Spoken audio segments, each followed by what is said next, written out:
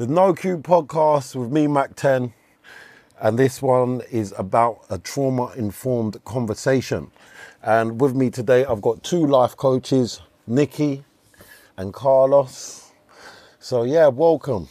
I thought I'd just definitely get you guys in because you have an educational background surrounding sort of obsessive behaviours and addictive behaviours, and it's a conversation I'd love to have on camera, and I can learn myself, and hopefully other people can learn from it as well.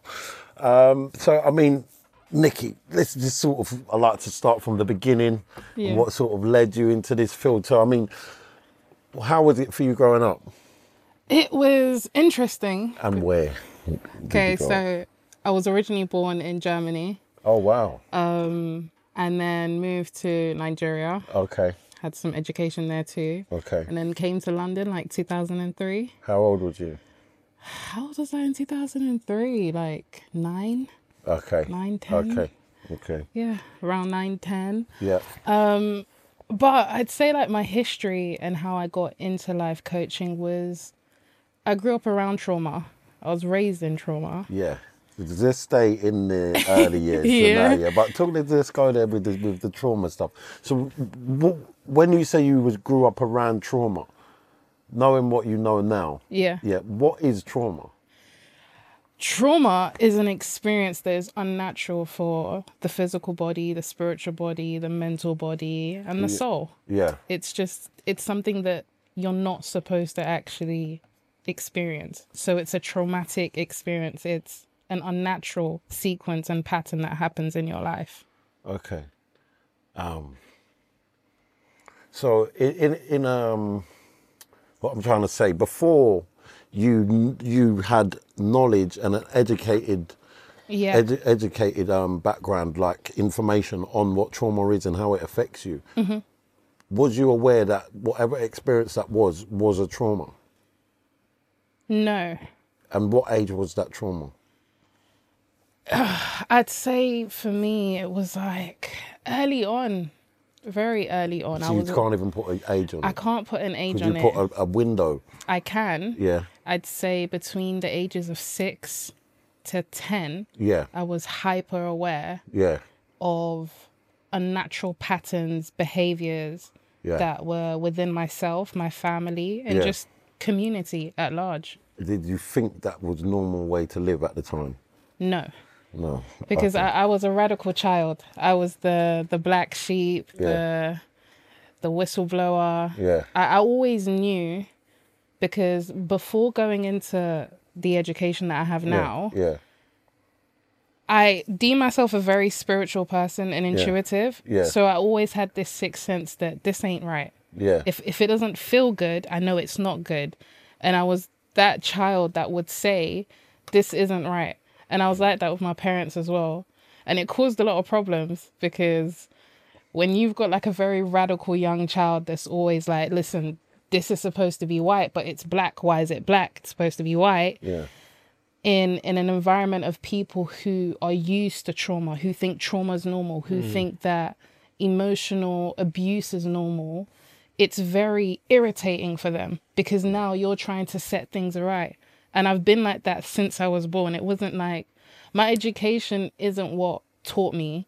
I went into education to sharpen what I am. Yeah. If that makes sense. Like to better enhance what I already knew. So that, this is interesting. So would you say that you felt you had that, but you just wanted to have it on paper to say, no, you can't argue with me? Yeah, because I know this. Yeah. And now I've got it on paper. Yeah. Was it that sort of thing? It was. And it was also, I knew that there was extra knowledge I needed to learn. For instance, right now I'm studying neuroscience and psychology. Yeah. And at 18 years old was when I went to study life coaching. Yeah.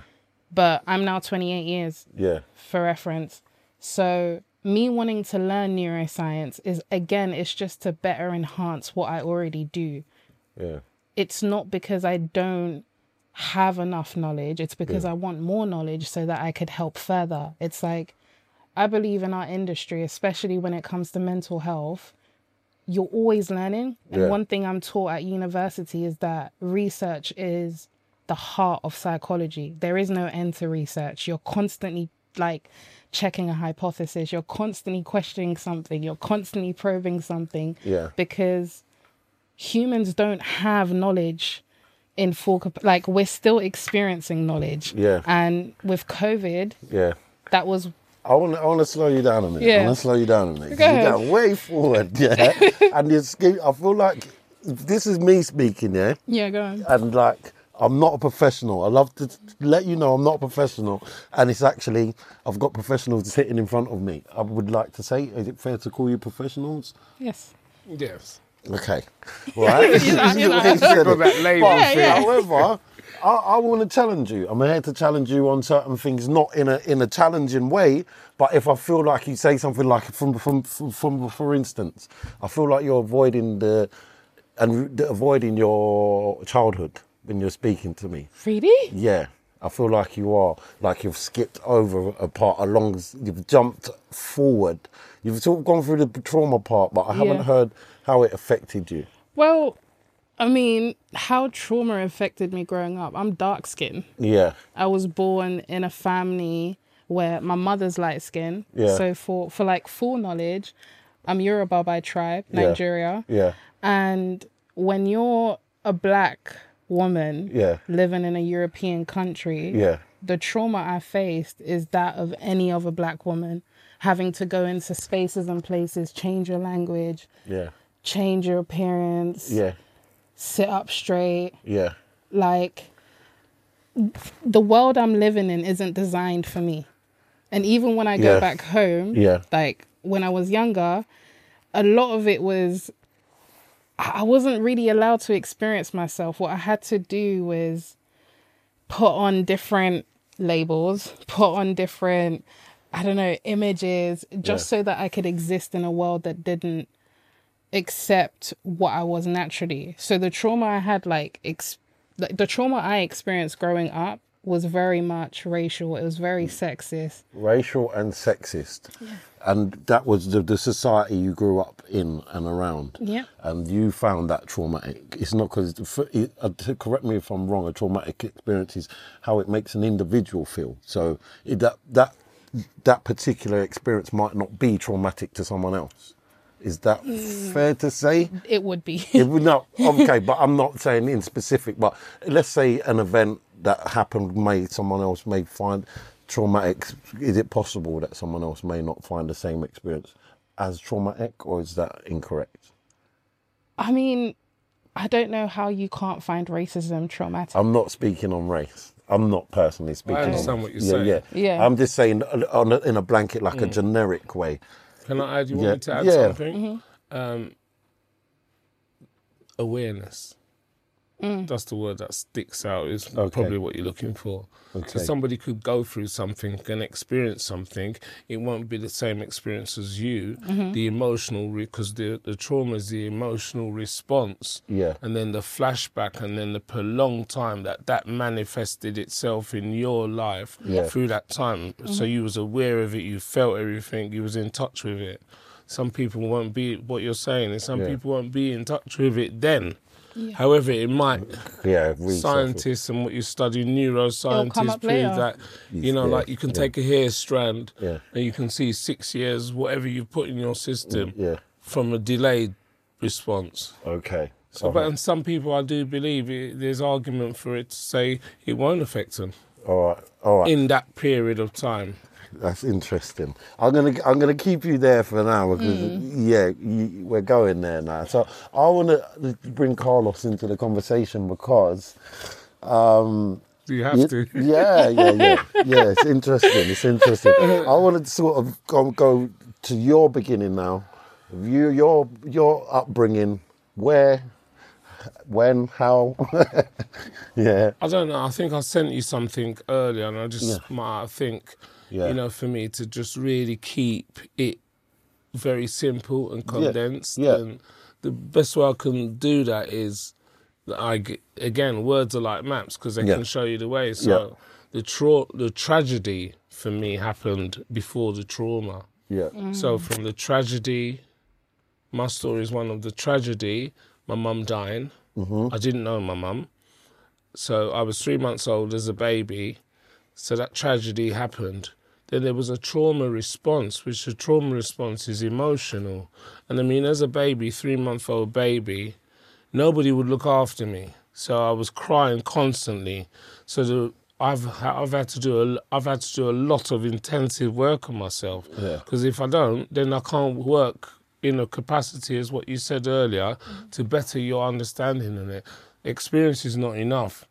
I've got to know something. You know what I mean? So all the charm and charisma will run out, and I've got to have some bits of paper. Yeah. So the intensive work, I had to go back and see, so what was that baby crying about? How do you know as a 3-month-old baby that you was crying all the time? Because I was told by my carers, my gran. I've done a lot of research with my gran, my brother as well, and then nobody would look after me. Yeah, okay. And what made you find out that information, or was someone did say to you, or was there a point when it's like something's up? I dug a research. I flew to America to see my nan held her hostage, basically, for information. You know, the whys and the what for, the last moments of my... Because, you know, as I was saying, the trauma there is... And I'm not just saying it for me, because, you know, I don't want to... It's not one to feel sorry for and poor me. Yeah. It happened.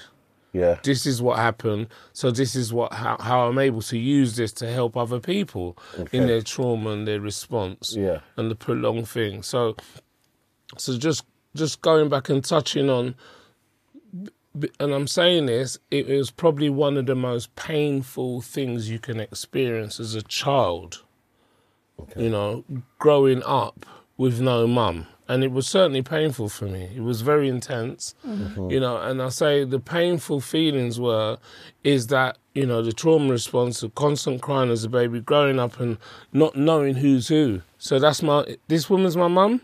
No. Is she my mum? Oh, no, she's my grandmum. So where's my mum? So you're my dad, you're not my dad, you're my granddad? You know, it was like that kind of prolonged sense of denial as well, because trauma brings up denial, because I was in shock still for many years growing up. Yeah. Do you know, so it was quite painful. But, you know, coming back to what you said about, was I aware of the full intensity? Yeah. No, I wasn't. Yeah. And I can also say the positive aspect of it, because you think, what could be possibly positive? I have to find the positivity in the negativity. And the positivity was, well, maybe it's good that I wasn't being farmed out and abused in other ways. Yeah. Do you know what I mean? Because that helps to manage the shock of the trauma, and then the constant, because what it has recall. Yeah. Like we have triggers that how you respond to trauma in my relationship. In my friendship. You know, the trauma response. That's all right. That's perfect. I mean, what age was that when you realise something's up? I don't feel right. I've been in trauma. Let me go and find some research. What age was you when that happened? Very early. Because I remember when I was 2.5 years old. Really? They was teaching me to potty train. They would send me to the toilet. Yeah. And my nan was working. I grew up in Stamford Hill in a Jewish community. Yeah. We was the only black occupants on the whole street. So she worked with Jewish people, looking after their kids. So I was always in the house. So I remember new pence, and I remember that feeling, because, you know, when you go through your history, the feeling gets attached to it. So the emotional stuff and how I responded now, it's more of a freedom. So I want to know the information. So what was it? Do you know what I mean? So, yeah, it's not recognising who was supposed to be there for me, basically. Okay. And then they left. They immigrated, my nan. Okay. Because of the death of my mum and other stuff, as I'll come to if it comes up. What I'm kind of hearing in both your stories, even though it's in a positive way, is a sort of rebellion. So you sound like you was rebelling against your parents, but in the correct way. Mind my language, because obviously I may be using the wrong but it's a form of rebellion, like saying this ain't right. I don't like that behaviour. I'm standing up for myself. But the thing is, that's like, because you've said 2 different traumas there. Yeah. Yeah, so there's the race one, and then there's the at-home one. Yeah. Was you living them both at the same time? And what did you want to do about it at that time? Or what was that your way of dealing with it, with the information? At that time, I started writing. Oh, so I'm a writer. Okay. I would write out my emotional pain. Yeah. And everything I'd write down was how I was experiencing it. Okay. There's a poem that I wrote, and it was about the church, basically. Yeah. Because the trauma I had in church was this suppression of your existence, right? It was, you were indoctrinated to follow an ideology and somebody else's theology by a book, but the reality of the people that were in church was different to what the book said. Absolutely. Sorry. Well, no, join it, because you're going, like, you're taking me on a whole other thing. So when I say, when I'm not rebelling against the people, I'm rebelling against a cognitive behavior. And when I say a cognitive behavior, I mean how we smell, touch, taste, how we behave, how we integrate with one another. Yeah. My mother was not the issue. It was the behavior mannerisms that my mother had adopted that she thought was motherhood that I was rebelling against. Absolutely. Wow. So when my mother would hit me or shout at me or call me names, I would remind her that if I loved you like that, you wouldn't want to be around me. Because we all know that. What age was you when you were talking like this? I was like 15. Me and my mum used to tussle. Yeah. And now my mother is an exceptional woman. She's always been. Yeah. But sometimes, like, when you give birth to children, right? Mm-hmm. I believe each child is going to challenge an essence in you that has to develop. Yeah, right? Yeah. So I came into my mother's life and my family's tree to challenge the trauma. Yeah. I'm the generational curse breaker. We're not doing we don't have money. We're going to church 24/7, but we don't have assets. We don't have property. Yeah. We don't have communication. Like, why do black people always have to be bottom barrel? And then on top of that as well, why as a woman am I not allowed to lead? Like, I would question everything, because the Bible says, and just for further, like, knowledge, I grew up in a Christian household. Yeah. But then my dad side, they were Muslim. Yeah. And when I was living in Nigeria, my dad and mother, they built their house right next to the mosque. Yeah. And I had a nanny who would always take me to the mosque. So my early years, right, I was going to the mosque. Yeah. Then when I come to London, my mum would take me to the church. Yeah. So I got to see 2 different aspects of religion and how they expect you to behave as a person. But what I always saw, like, the religion is fine, but the people never believed in the knowledge they were teaching.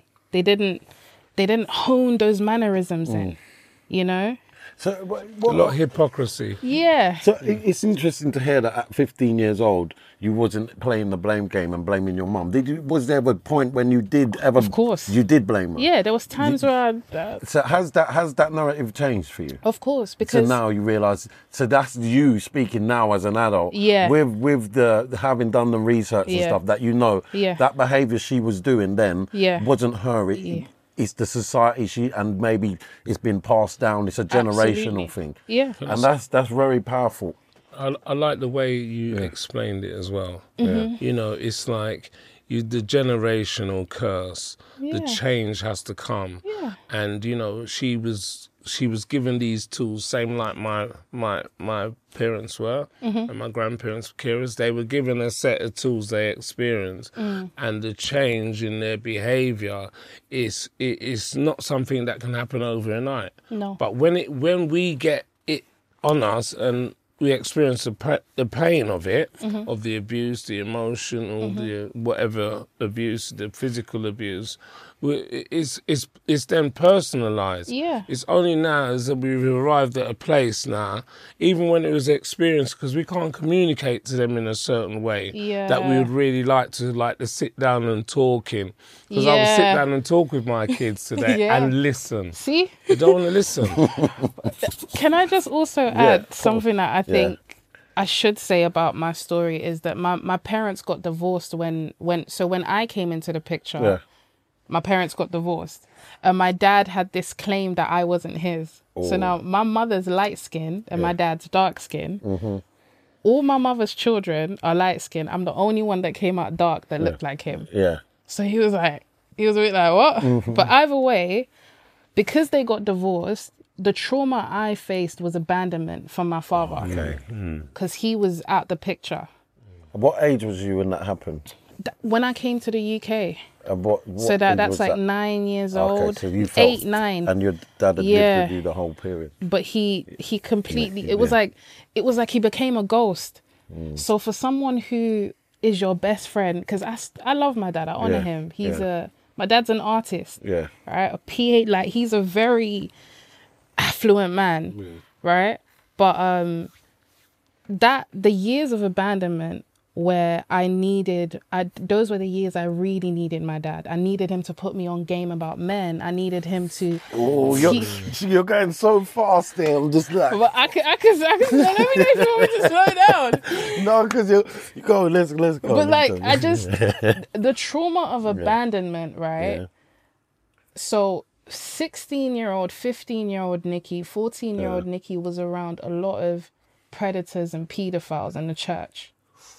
Right, so that was when I say I had like the religious, that was the trauma. Because you're a pretty young girl. Everybody's like, okay. You know, but it doesn't excuse the fact. I can laugh about it now, but if you were talking to 14, 15-year-old Nikki, everyone would tell you that I was the angry black young girl because I had nobody to defend the fact that older men were taking advantage of a young woman. Okay. So I want to ask you two things and then I'm going to skip back a bit, Yeah, go ahead. Because, one, has that affected your relationship with your dad, yeah? Yes.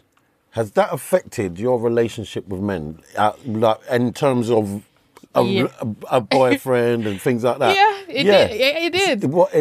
In what way did it affect them? I did not feel safe around black men. Because why black men? Because it was black men who created the trauma I lived in. So if it was a white man, would it make a difference? Yeah. I also didn't feel safe around men in general. Can we just say men? We can say men. Yeah. We can say men. Yeah. So you didn't feel, what made you not feel safe? Because my observation of girls with daddy issues, let's say, what would be called? No, I'll call it what it is. Yeah, no, it's daddy issues. This is coming from a naive place, so you can't put me in my place. No, you're right. It is daddy issues. So my experience. It's all right, Mac. I'm not gonna get mad. No. So it's the opposite. It's not. They feel safe. It's more of a clingy. It's more of an attachment. If they have more attachment issues, where it's more clingy, it's more codependency. Let's say. I think because I'd say the way my personal experience. When I say I don't feel safe.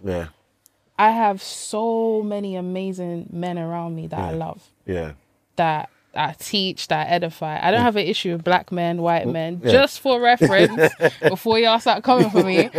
But at that time, I didn't feel safe because I wasn't safe. Okay. Right? I had experienced situations that my right was taken away. My voice was taken away. And as a young girl, like when you're in situations where you can't defend yourself, you're going to get angry at everybody you felt was supposed to be a pillar of protection. Okay. And my first pillar of protection was my dad. Okay. Because living in Nigeria, my dad would patrol the whole area when we went to bed with a gun, because he was also in the army. And I didn't have that anymore. I didn't have my dad with the gats. Okay, so I was now out in London. That safety net was removed. I get where you're coming from. It's not necessarily that like I didn't feel safe just around men. I didn't feel safe. I understand the type of safety you need. Yeah. You're young and you don't really know how to protect yourself. But then why does that go towards men? Wouldn't you not feel this safe in general around women or situations, environments? Of course, but we're talking about sexual trauma. Okay. That happened with. So when I'm saying there's paedophiles and predators, like it wasn't at that time. I also didn't feel safe around women. I'm just talking about one string of trauma that I experienced. But if you want me to pull out the whole root, I didn't feel safe around people. Yeah. I didn't want long relationships. I didn't want long friendships. I'd cut people off very quick. Yeah. Right. So this was the post trauma, and I just didn't want to have any closeness to anyone who could break my heart, mind, spirit, or soul in that way again. Carlos, what's your thoughts on sort of the topics what Nikki's speaking about, abandonment and, traumas? Well, there's so much what Nikki talked about that I can totally identify to. Because as I was saying about from my who's who, where's who's that, and all that, trying to manage because it's about fitting in, isn't it? Where do I fit in this family thing? I did feel loved by my grandmother, who I thought was my mum, and the abandonment, because she left. She left me and went to America. At what age was you when she left? 5 years old. Wow. And because my granddad was an alcoholic, as what's called alcoholic. Yeah. You'll see me doing this label thing throughout. Yeah, because I like to smash open labels and get to the real matter of who am I? Yeah. And it's about all this who am I? So the abandonment, but with abandonment comes rejection. I don't think you can get away from the two. Oof. So, but it's how, did you mean to reject me? Yeah, so that's how you take it as a child. Yeah. But I know today my grandmum never meant to reject me and abandon me. She couldn't do nothing else at the time. But that doesn't matter at that time. Yeah. So it's what I go through, them painful feelings of... So you felt rejected? Yeah, but I couldn't understand the feeling. All I just had this feeling inside me, like the mic come off of me, is... Yeah. Where have you gone? Do you know what I mean? It's where have you gone? Why have you left me? Yeah. Those are the questions that I was in my own head about for God knows how many years. Yeah. And then being left with these other people. It's all right. Just keep talking. These other people who I call my dad's side of family. Yeah. Who my mum's side of family was at loggerheads. They was at war with. They didn't like each other. I mean, my mum had just died. My dad was only 15 years old, so he was basically a minor. Wow. But as a man, they don't look at it so much. But I have to say, I would say to you, he was a minor at the time. Yeah. While they was carrying on. She told my mum he was 18. So when you went to live, did you live with your dad? My dad's parents. My dad was 15. He had 15. I think by the time I was born, he was 16. Did you have a relationship with your dad at that time? I didn't know who my dad was. You didn't know who he was? No, I didn't know who. I saw pictures and I heard them talk about him. But again, so who is this man? Because my granddad had other sons. So I had uncles. Do you know what? So 5 years old, I'm just thinking of, because I must have cried for months myself to sleep. You know what? My grandmum. I've got to be honest. Mummy issues. You sort of brung that up for me because I had my child when I was 15 and I was 16.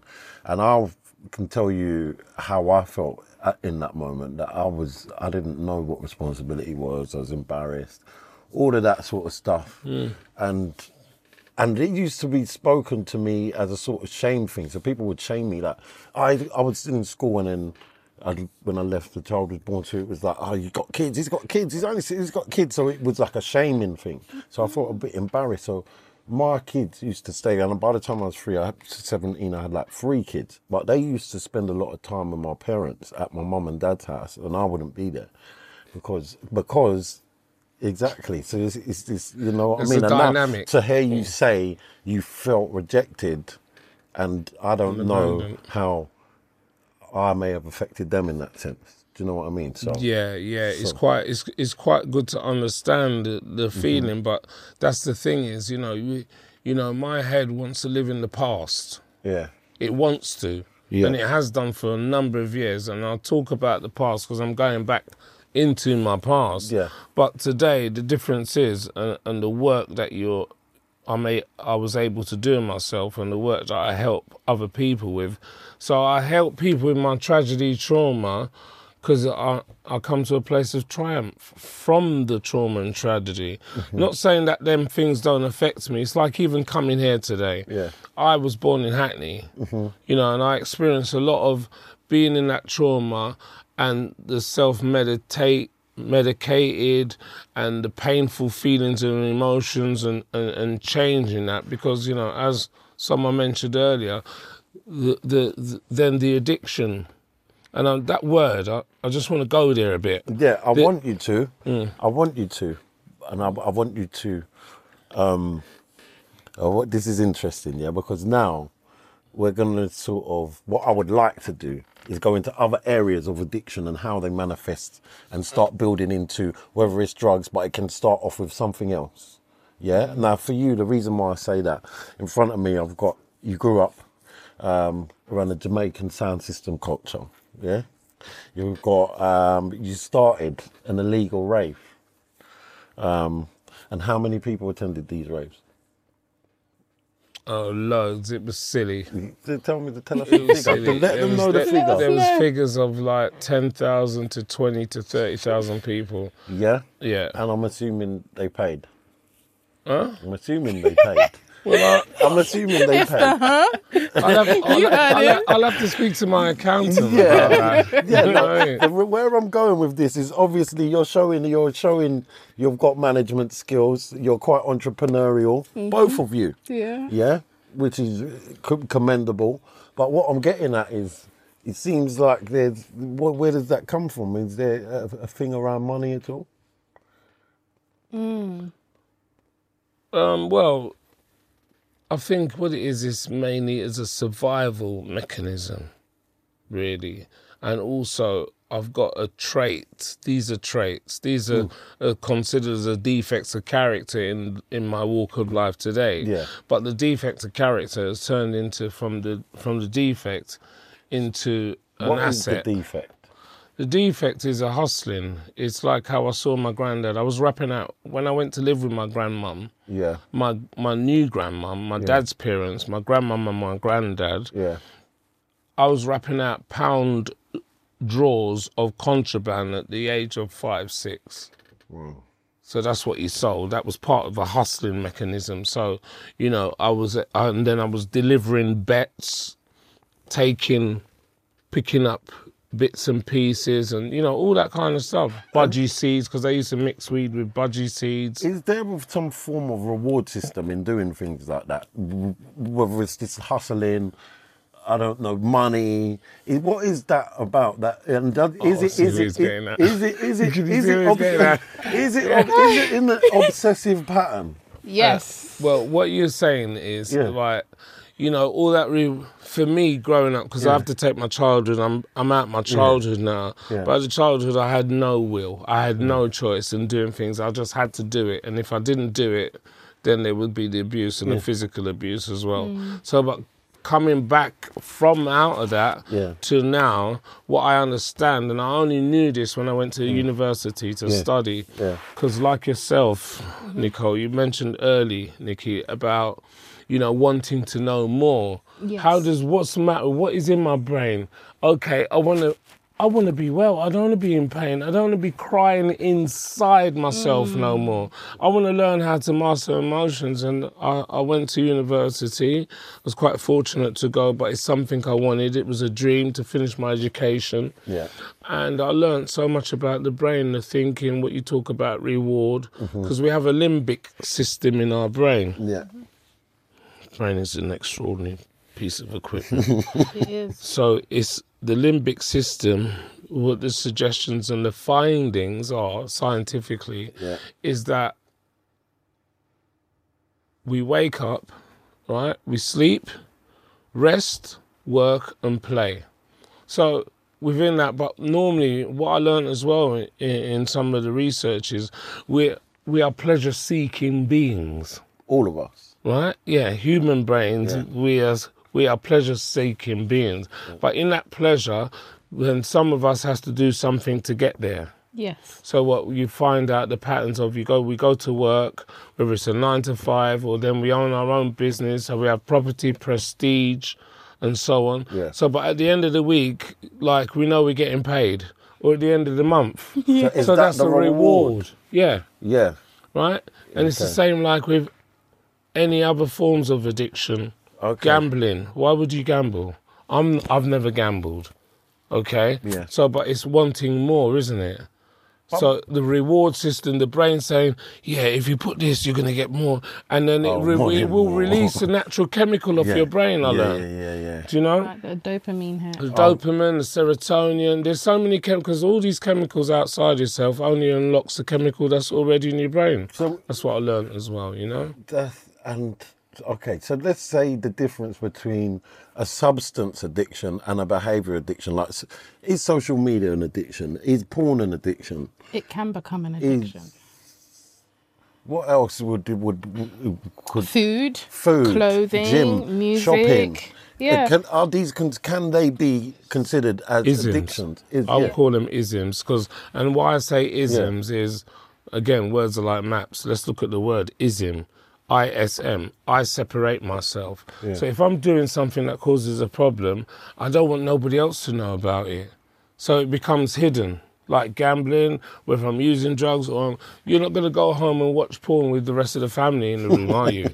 What is the difference between a behavioural defect or addiction to substance misuse? Yeah. The thing is, there is no difference but the result of the addiction. So you have to understand that a person who is, for instance, addicted to marijuana, there are so many different things that happen to your body, to your brain, to your mind, and just the patterns in which you live. Yeah. But when it's behavioral and it's not you adding an external substance, these are now internal substances. Yeah. It's only the physical result that looks different, but they're both just as damaging. You could say that there's differences in how you use something and how you're operating with something, but one is an external force that you are adding to your internal, and one is an internal that you're like consistently activating. So kind of like porn, for instance, right? People don't see porn as bad as an addiction because it's just something they're watching. Mm-hmm. But now neurologically what's happening is you're every single day programming yourself with something that isn't real in your reality, but you're activating these substances within you. So when it comes to relationships with an actual human, there's a big disconnect. Because the way you see life and the way you are sexually aroused and how you're experiencing your sexuality is through a digital device. Yeah. It's not with contact with a human being. It's not through self-pleasure. Yeah. You're not bringing the matter into physical reality. Mm-hmm. Everything's just on a psychosis basis. Wow. Powerful. Psychosis. So you're going to want a porn star now if you're going to engage in a human being. And here is where you have the unrealistic expectations people have in relationships because of the development of digital addiction. And before we go further, the word addiction itself is you just consistently adding. There's no subtraction. There's no division. An addiction is something you consistently just do, like a religion. So why is what makes, for instance, I'm in recovery from my drug of choice was cocaine, and I could not stop for the life of me on my own, and I still every day have to address my addiction, with whatever way, shape or form I've got to do stuff throughout the day to make sure that I don't go backwards. So it's almost like unprogramming that, because I've been using for 23 years. So I'm almost undoing rewiring. That's what they call it. Returning and reprogramming. Can I add a bit to that returning? Yeah, of course.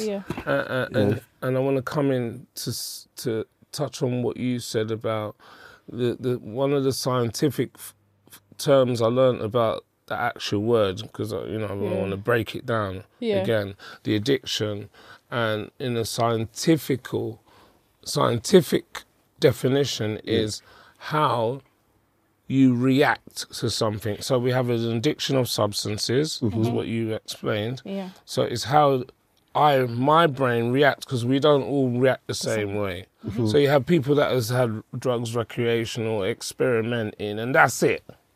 And they might go out Then you got other people where their brain will react differently from a trauma response. Okay. If there's trauma, then it becomes more powerful. It's like they want to stay there because it takes away that pain. Wow, I need to do some more of that. Do you know what I mean? And you don't know that trauma, you're thinking you're taking away, because again, it's how I think and I'm experiencing something. It's causing another layer of traumas, because when you mention about another layer of trauma, because it's a different trauma now. It's a trauma of how it affects your body. And the porn is a different addiction, but it's also how you react.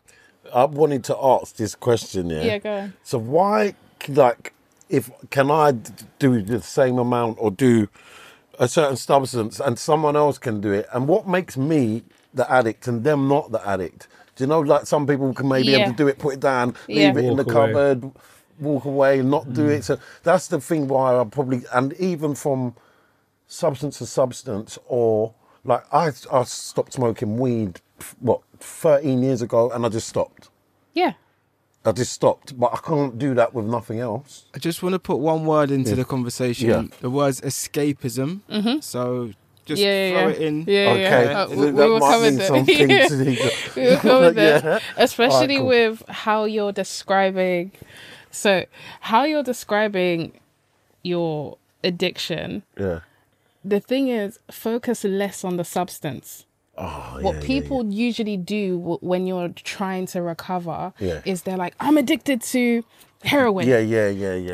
And instead of them to focus on why I'm addicted, it's the addiction, not the addiction to, right? So for some people, just because they can pick up a particular drug and not be addicted to that drug, there are so many factors and layers to that. It can also just be their genetics, right? It could be that scientific fact. For instance, as well, there are people who genetically, cocaine doesn't affect the same way it could affect, let's say, a 10-year-old boy, right? Chemicals have different reactions in different people's bodies. So focus less on what it is you're addicted to and more as to why do you keep gravitating for a feeling? Why do you keep seeking, like he said, escapism? What is it you're trying to escape? What is it about being in this space and time and motion of feeling this experience that makes you feel like you need to be there on a constant? Because that's what the addiction is. It's the constant need of a release. So basically, from the reaction, I've just found my drug of choice, and I keep using that drug of choice, and it can progress. I could not want that one anymore, progressing to a different one. But your history, right? So cocaine, for instance, the way it hits your body is completely different to weed, right? But your history, you grew up around a lot of shame. You were shamed for the fact that you had children early, right? Which means that you weren't even allowed the opportunity to experience the fact that you had children. You couldn't embrace that you was a father. You couldn't embrace your fatherhood. You had to spend a lot of time shielding yourself whilst trying to learn fatherhood, whilst trying to learn who Mac 10 is, and then understand communication, and your neurons are still developing because you're only 15. By the time your frontal lobe develops, you're at like 30. So your development, personal development, was interfered with society's agenda, right?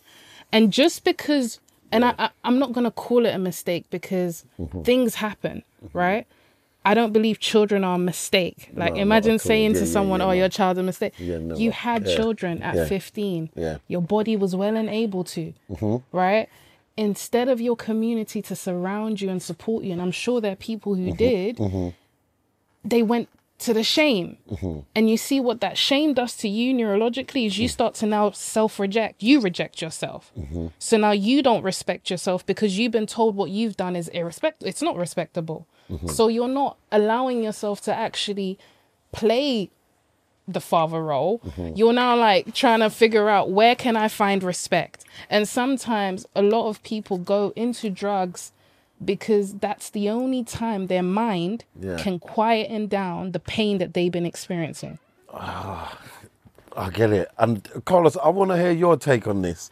Well, I was, as Nikki was talking, and the question was raised, because it's good to stay on the subject, because this is different subjects, but it's all the same thing. I see it as, you know, it's a blanket you could put over it. It was the escapism, and I have to look at when did it stop for me escaping what I explained to you about my history, my past, the emotions, the feelings.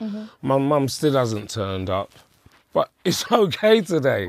And I could laugh about that. I couldn't bring myself to say it because I learned, I had to ask for help. Okay, because my brain, going back to your brain, touching on, my brain will work out a question and answer itself and be happy with it. Now, if I put that question to you, you'd say, what? That's mad, Carlos. Yeah. So that's my capacity of my brain. So I had to ask for help outside the brain because I've got this pride and I've got ego, you know, that, listen, I could help myself. You wasn't there when I was growing up and all that. It's all rubbish. And again, that's coming from my brain. And this voice, what we say, one of my voices that, you know, the negative voice in my head, you know, that the persecutor, you know, what people call it, the addict or the addictive mind, the thinking. But the escapism, I had to find a way for me to stop, because it's only one part of it, but it's a whole part of it. Because where am I escaping to? Where did I want to escape to? Out of the feeling, out of my reality, into this fantasy. Fluffy clouds, you know, blowing balloons and listen, it's not real. What is real? I had to find someone who's been like me to help to show me the way how I need to stop escaping. And what they showed me is I needed to accept myself. The parents need time off to be individuals. Right? This is the problem, again, with our world, is that we don't recognize that no one person can spend 24 hours with a child. Even a child can't spend 24 hours with a child because they're so energetic, so enigmatic. Like you have, it has to be division of labor when it comes to children. You notice how tired mothers get from like running the whole house. So imagine fathers being there for like 3 hours and they're like, oh, I'm out. Like imagine someone having to constantly watch a baby. This is where you've got like mothers at the early stage of like childhood, when their child is first born. They're experiencing depression, they have anxiety, so much things happen because they're not given that time away from the child, because your brain needs time to rest, the body needs time to sleep. So your time away is might turn to substance abuse or to different obsessive or compulsive mechanisms. Fact. Because the brain needs it. It needs like it. You need to actually, you need to leave reality. This is why you go into REM sleep. Like you need to leave reality. You can't, your eyes can't be open 24/7. I think for the audience, we have to elaborate what that means. Whether you like it or not, your body is going to chemically engineer you towards an addiction. So if you don't find time to release, if you don't find time for yourself, this is why this new age self-care, as much as people think it's useless, it's important for you to take care of your own health. Doesn't matter if you're a mum, doesn't matter if you're a dad, don't matter if you're a business owner. If your health is not your priority, you're no good to nobody. So take time for you, because you need time. Because you can't be everything for everybody else. And then who's going to pour water back into you if you're pouring water into everybody else? I want to health is wealth. I want to drop something in there, because I had a therapy session once. It was a group therapy session, and I want to get your ideas on this. Yeah. And it was like, we went around the room, and it was like, how old do you feel now? And this is in a treatment centre. Yeah. You know where I'm going, Yeah. Go ahead. So how old do you feel now in a treatment centre? And everyone's giving their ages, and mine was 23. And 23 is when my using got bad. Now, apparently, when you start using, you stop your growth. So that's the age you stay. So the age now, how long I've been using, when it got bad, I've been using longer than that. But when it got bad, I was 23. So I didn't grow up, basically. So I'm still 23. That's why I think I'm 23, and that's how I felt I was 23. So essentially, what they were saying is that you'd stop growing mentally. Is that true? Is there any truth in that? Well, how do you feel in yourself? terms of maturing? How do you feel? Yeah, I think that's a more important question. Well, at the time of that question, now I felt 23. Yeah. Now I feel a lot older. Not 30? A lot older. 30? I am 30. You know I'm not 30. I don't think 30 is old. So no, not 30. No, but I'm older. Can I say, is that from psychological or emotional growth? Because there's two different growths here. You don't seem like you don't come across like you're 23 psychologically to me. No way. No. Emotionally, I don't know how you feel about yourself, so I wouldn't really know that question unless you know, your self-worth, your esteem, what we spoke about. Or maybe I feel like I'm living in that 23-year-old of the things and my aspirations at the time of what I wanted, where I was. So I hadn't left that. Do you know what I mean? I'd still living there. Like I still wanted the same things. I'm still chasing the same things. Those sort of things, maybe. Sorry, can I interject? But why is that not growing up? What if your dreams are your dreams? My dreams are my dreams, but then there's reality and maturity about. There was something. I feel grown. It depends what your dreams were. Okay, but I just think sometimes people, we have this ideology again that we're supposed to grow up to where? Because conditioning. Because think about it, right? Yeah. One thing I love about myself is who Nikki was at 15. She's still here. 15, Nikki didn't die. In the 28-year-old body I have, 15 exists. So does 11. So does 10. That's how we have, that's what... child stuff. So 15-year-old Nikki, she charges 28-year-old Nikki. If 20-year-old Nikki says, I can't do this, 15-year-old would be like, what are you that had 3 jobs? 3 jobs and you were hustling. I like that. So sometimes it's not like, look at the full perspective of yourself and the age you were at 23. Yes, there's the trauma. Yes, there's the addiction, but there's also Mac 10.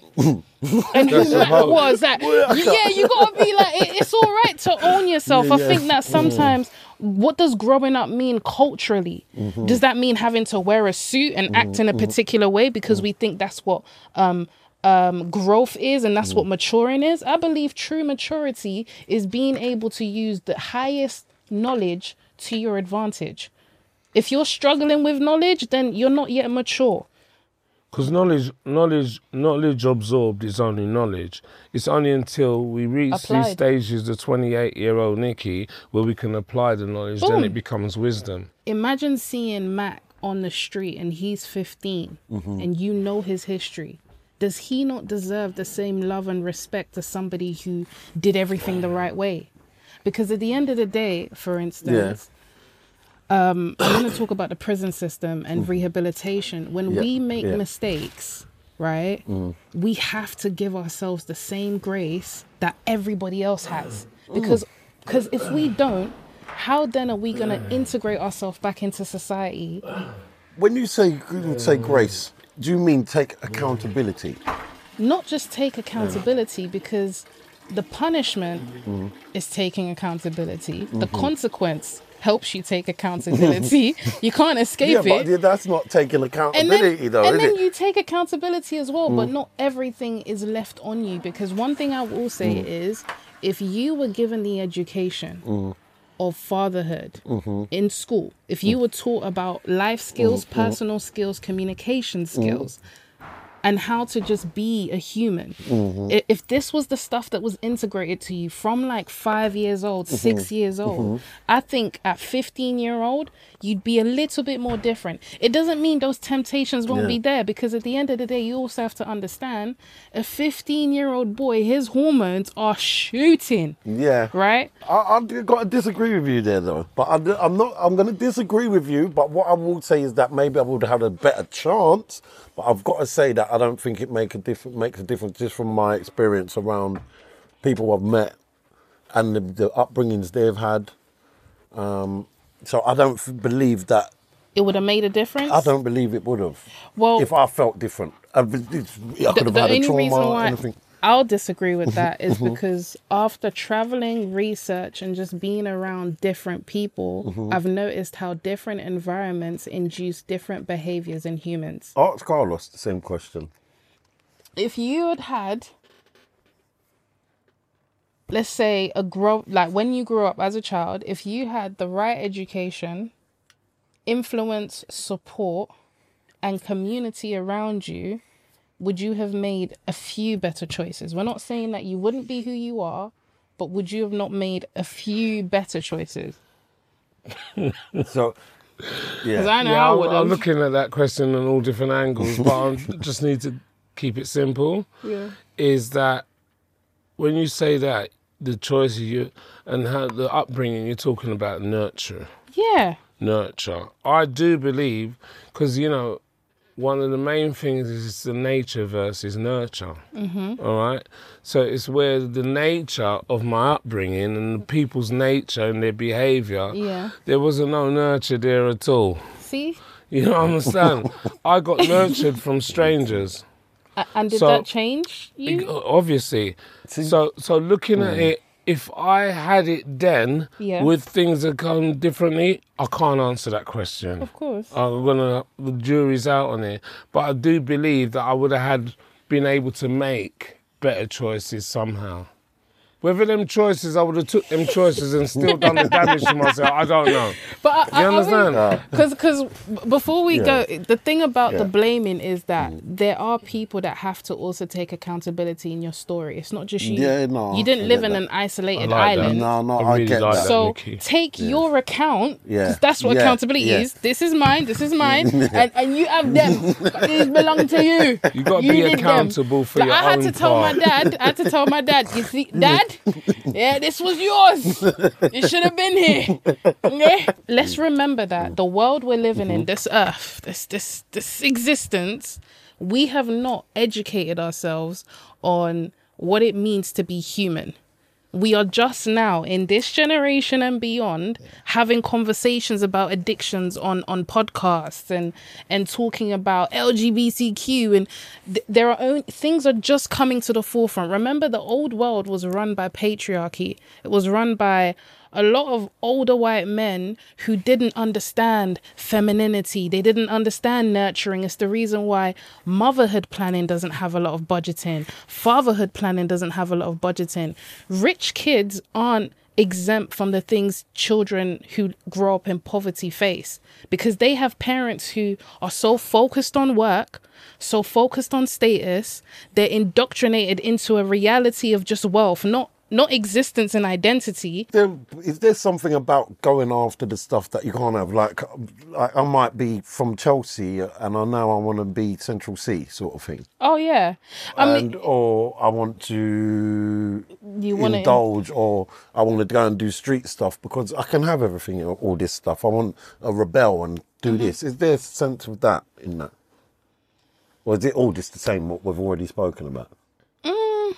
I think it goes back to you want what you can't have. And that's clear cut. So anyone who's quite affluent would want the opposite, and anyone who's not so affluent would want to be affluent. I don't know, but yeah. I'd change the statement, but go on. Can I come in and just touch on something you said earlier, Nikki? Mm-hmm. Society and conditioning, because I'm one of my defects I know is injustice. Now, where does my defect come with injustice? Why did you take my mum away from me? Yeah. So that injustice defect, it can be practicing all of my thinking sometimes. Yeah. That ain't right. You shouldn't have taken no road. Don't talk to me like that. Do you know? And all that stuff, yeah? So, but the injustice on how society and the conditioning and what I was saying about the stereotype and labels and all that stuff, it's like for me, I still feel it at times, but not so much now because I've got more of a freedom in my mind, you know. I haven't got all this past stuff sitting in my head. I'm obviously not using anything to make it change my normal feelings in any shape or form. And even other addictions and other manifestations is a kind of a good arm's length. Mm-hmm. Do you know what I mean? I'm more focusing on, you know, where I'm at in the here and now, basically. So I get a level of freedom, do you know? But where the society and they tend to imprison our minds in various different ways. Do you know what I mean? Yeah. And I think the only thing for me to do is look on, you know, what you were saying to Mac 10 earlier is I have to look at my part in things. Yeah. I have to take accountable for what I must take account for, not what you're telling me for.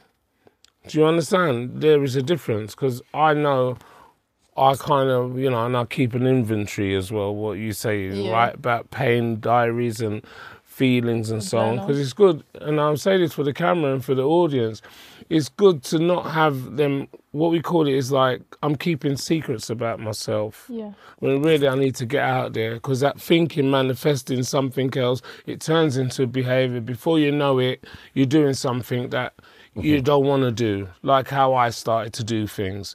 And you cross a line where you should have never crossed. And by that time, you're going to feel it's too late. The whole world's on top of me. I'm going to the doctor. I'm getting prescribed I'm fixing something where if I'd have spoken about it, I would have found a solution, because I am the problem. I will create a problem, but can I get myself out of my own problem? I need help. We need other people. I need to take the me, and I end on this, the me and what I think, and turn it into a we. You know, so it's like more powerful. There's two's better than one. Is this moment the we? This is a big we. Wow we. This moment is a wow we. I like that. Definitely. I like that. Nice one. Nice one, Mac 10 for this, by the way. Big up, man. Is there something you wanted to say, Nick, before? Yes. Yeah. Can I say it to the camera?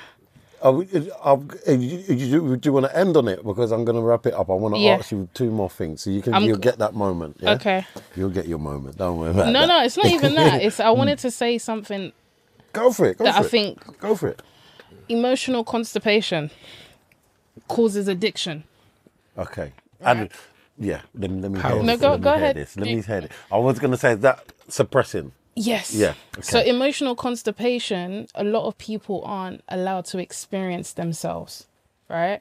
And your emotion is how you truly experience yourself. Yeah. That then turns into thoughts, patterns, actions, and your interaction with people. Yeah. A lot of people are emotionally constipated. This is why talking therapy, psychotherapy is where you start bringing everything out, and you're going to the pits, and you're not. Can I use a toilet analogy from you say constipation? You go to the emotional toilet. Is this catharsis? Catharsis. What's that? Catharsis. Elaborate for people who don't know what that means. Catharsis is speaking your emotions into the open as a form of self-therapy. Yes. Okay. Right? But catharsis. Additionally, something my family members said is they've always enjoyed what you're partial to, because it induced a cathartic kind of dialogue. Like a bias. So they could speak. That, use these big words. No, I think you understand. Come to me in layman's terms. Essentially, there's no big word for the brain. I've got a family member who said cocaine helped her or helped him to express themselves. Oh, okay, okay. And that was what they did. Yeah. And I said, no, I liked MDMA. Yeah. She was like, no, this one helps me did this and that was, so was there something there for you? In what sense? Was there an expression? Could you express yourself more? I mean, I feel like I said this already. It sort of gave me that talkative thing. I know it gave me something in my arsenal I didn't have. A voice. And then how about when you weren't with people? Talk to yourself. Because that's the real tea. Yeah. That's isolation. We'll be here for ages. Can I just come back to what you're saying? Asking you because I've experienced what you're talking about. Yeah. Is like what it does. It activates something in your brain. You become very intelligent. Because I felt I was some sort of university professor and I knew every single thing. It opens up something in your brain. Amygdala or something like this. Yeah, it opens up something in your brain. You become all-knowing. It's like this eye, your spiritual eye becomes all-knowing and all-seeing. And I have felt like that. But the reality is it closes, and how it closes and however high you want to be up there, you will come down. If you're lucky, you hit the ground, because people do hit the basement and push up daisies, and that's the most serious thing about these substances. There's no good thing about it, basically. Radioactive. Whatever foolishness you're telling yourself when you're doing it, it's not real, and it's not going to last. And I'm living proof of that. You know what I mean? Living proof. It could be a different type of proof if this is a headstone. Will you give a 1 minute on the isolation? Yeah, sure. A roundup of it. Well, essentially, for me, I'll just talk from my own personal experience. It started off as a party drug, using cocaine, and I've done pills, MDMA, that sort of thing, and I would be out partying. Mm-hmm. And then eventually it took me from there to being around people, to wanting to be on my own and do it, because one, I didn't feel safe around people, or paranoia. It would put me in a state that I wouldn't want to be seen in, like the way I look, the way I act, the way I behave. So it was quite embarrassing, to be fair, once I got to a certain stage, it was quite an embarrassing thing. So I wouldn't want no one to see me in that state. It didn't stop me from doing it. So that's how I ended up in isolation, which is very dangerous. Were you having a conversation with yourself? No, because I couldn't talk. No, in your mind. Was there a conversation in your mind with yourself? Was your brain racing? The next day, maybe. But at the moment, nothing? No, it would be more paranoia. Everything's hypersensitive. Is that the word? Can I just touch on the very briefly the paranoia? Yeah. Let's look at that. Let's change that word. Let's look at paralysis, because the brain goes into paralysis, not actually paranoia stage yet. Yeah. So normal feelings is fight, flight, and freeze. The three Fs. But there's one F after. Fuck. No, you're absolutely right. And that part is a paralysis, because freeze is paralysis. You don't know whether you're coming or going, and other people call it prang. Mm-hmm. But the real term is paralysis. Am I right? Yeah. And I think that's what I was experiencing, paralysis. I would be like something from Madame Tussauds. You were stagnant, like a statue. Yeah. That's stopped how I would in time. Really? Yeah, but that's where it ended. The things is not going to be all right. Some of the languages, I'm just answering your question for the same guy. Yeah. Oh, something's going to happen. Something's not going to be all right. Something's not right here. Oh no, I'm not going to do it again. No, I'm not. I don't want to feel like this again. Yeah. So you go into a little conundrum in your own mind. Something, a little maze. That's my experience. Yeah, that's how it would end. This is a dark place to be in, and that's my experience. I can't speak on anyone else. You want to drop on your knees. You start dropping your knees. Please, guys, take this feeling away. I've had enough. But everyone has their own experience. But the reality of it, that's where it can end. And some people don't get out of that. I'm a lucky one. I consider myself a lucky one to be able to sit and have the confidence to have this conversation so openly. No, it's powerful. I know you want to wrap up, but can I just ask you, now where you're at, what are the things you do to support yourself moving forward? Okay, so I do a lot of therapy-based work, so a lot of speaking. I speak with like-minded people who've been through similar situations. I read a lot around recovery stuff, based books, and I've got a mentor who's got a lot, a certain amount of clean time that's been in recovery and a lot of experience around it. So then I will call them every day, or anytime where my addiction, I know that it's based around changing the way I feel. So if I might just not be in a bad mood, I might have an argument, then I will sort of ring them up and say, like, this is what's happened, I feel like this. Because sometimes my thinking and my behaviour can lead me to do something that's going to put me in a position that's going to make me put myself in danger, or just something, the wrong way to react to something. So I have to check myself to stop me doing that, because it could lead me again to that shame, guilt, or whatever. Could make you lead in a seemingly irrelevant decision, you call it. Yeah, exactly. And then you put yourself in a dangerous situation. But what you're saying is that you've got to have somebody else in your head away from your own brain. If you are battling with addiction, what I'd say is find a support system as soon as you can. And the second thing is, don't feel embarrassed. Everybody in this life picks up a crutch, and it's okay sometimes if you feel like you need something to continue living, but it's not okay to live in this life by yourself. So find a community. For me, there's only one way it could end. If you don't get somebody else and talk about your stuff, your trauma, these feelings, because the feelings won't kill you. But the substances and other self-harming ways that you may feel is self-fulfilling, they become self-harmful. The only way is actually to actually surrender and to talk about your problem and let go, and kind of come to a place where get honest with yourself and look at the truth. What is the main thing that you are doing to cause yourself creating this movie where you're the only person in the movie? You know what I mean? Right? Yeah, and I'm speaking from experience, so yeah, I'm going to end on that. Yeah, just ask for help, and at the end of the day, I had hope. Somebody showed me hope. And that hope don't have to be at the end you hanging from a rope. Big up Nikki and big up Carlos for coming and just laying it on the line. And such a powerful conversation. And I'm proud of you both. From what you've shared, from what you've come from, what you're doing now. It's growth and it's hope.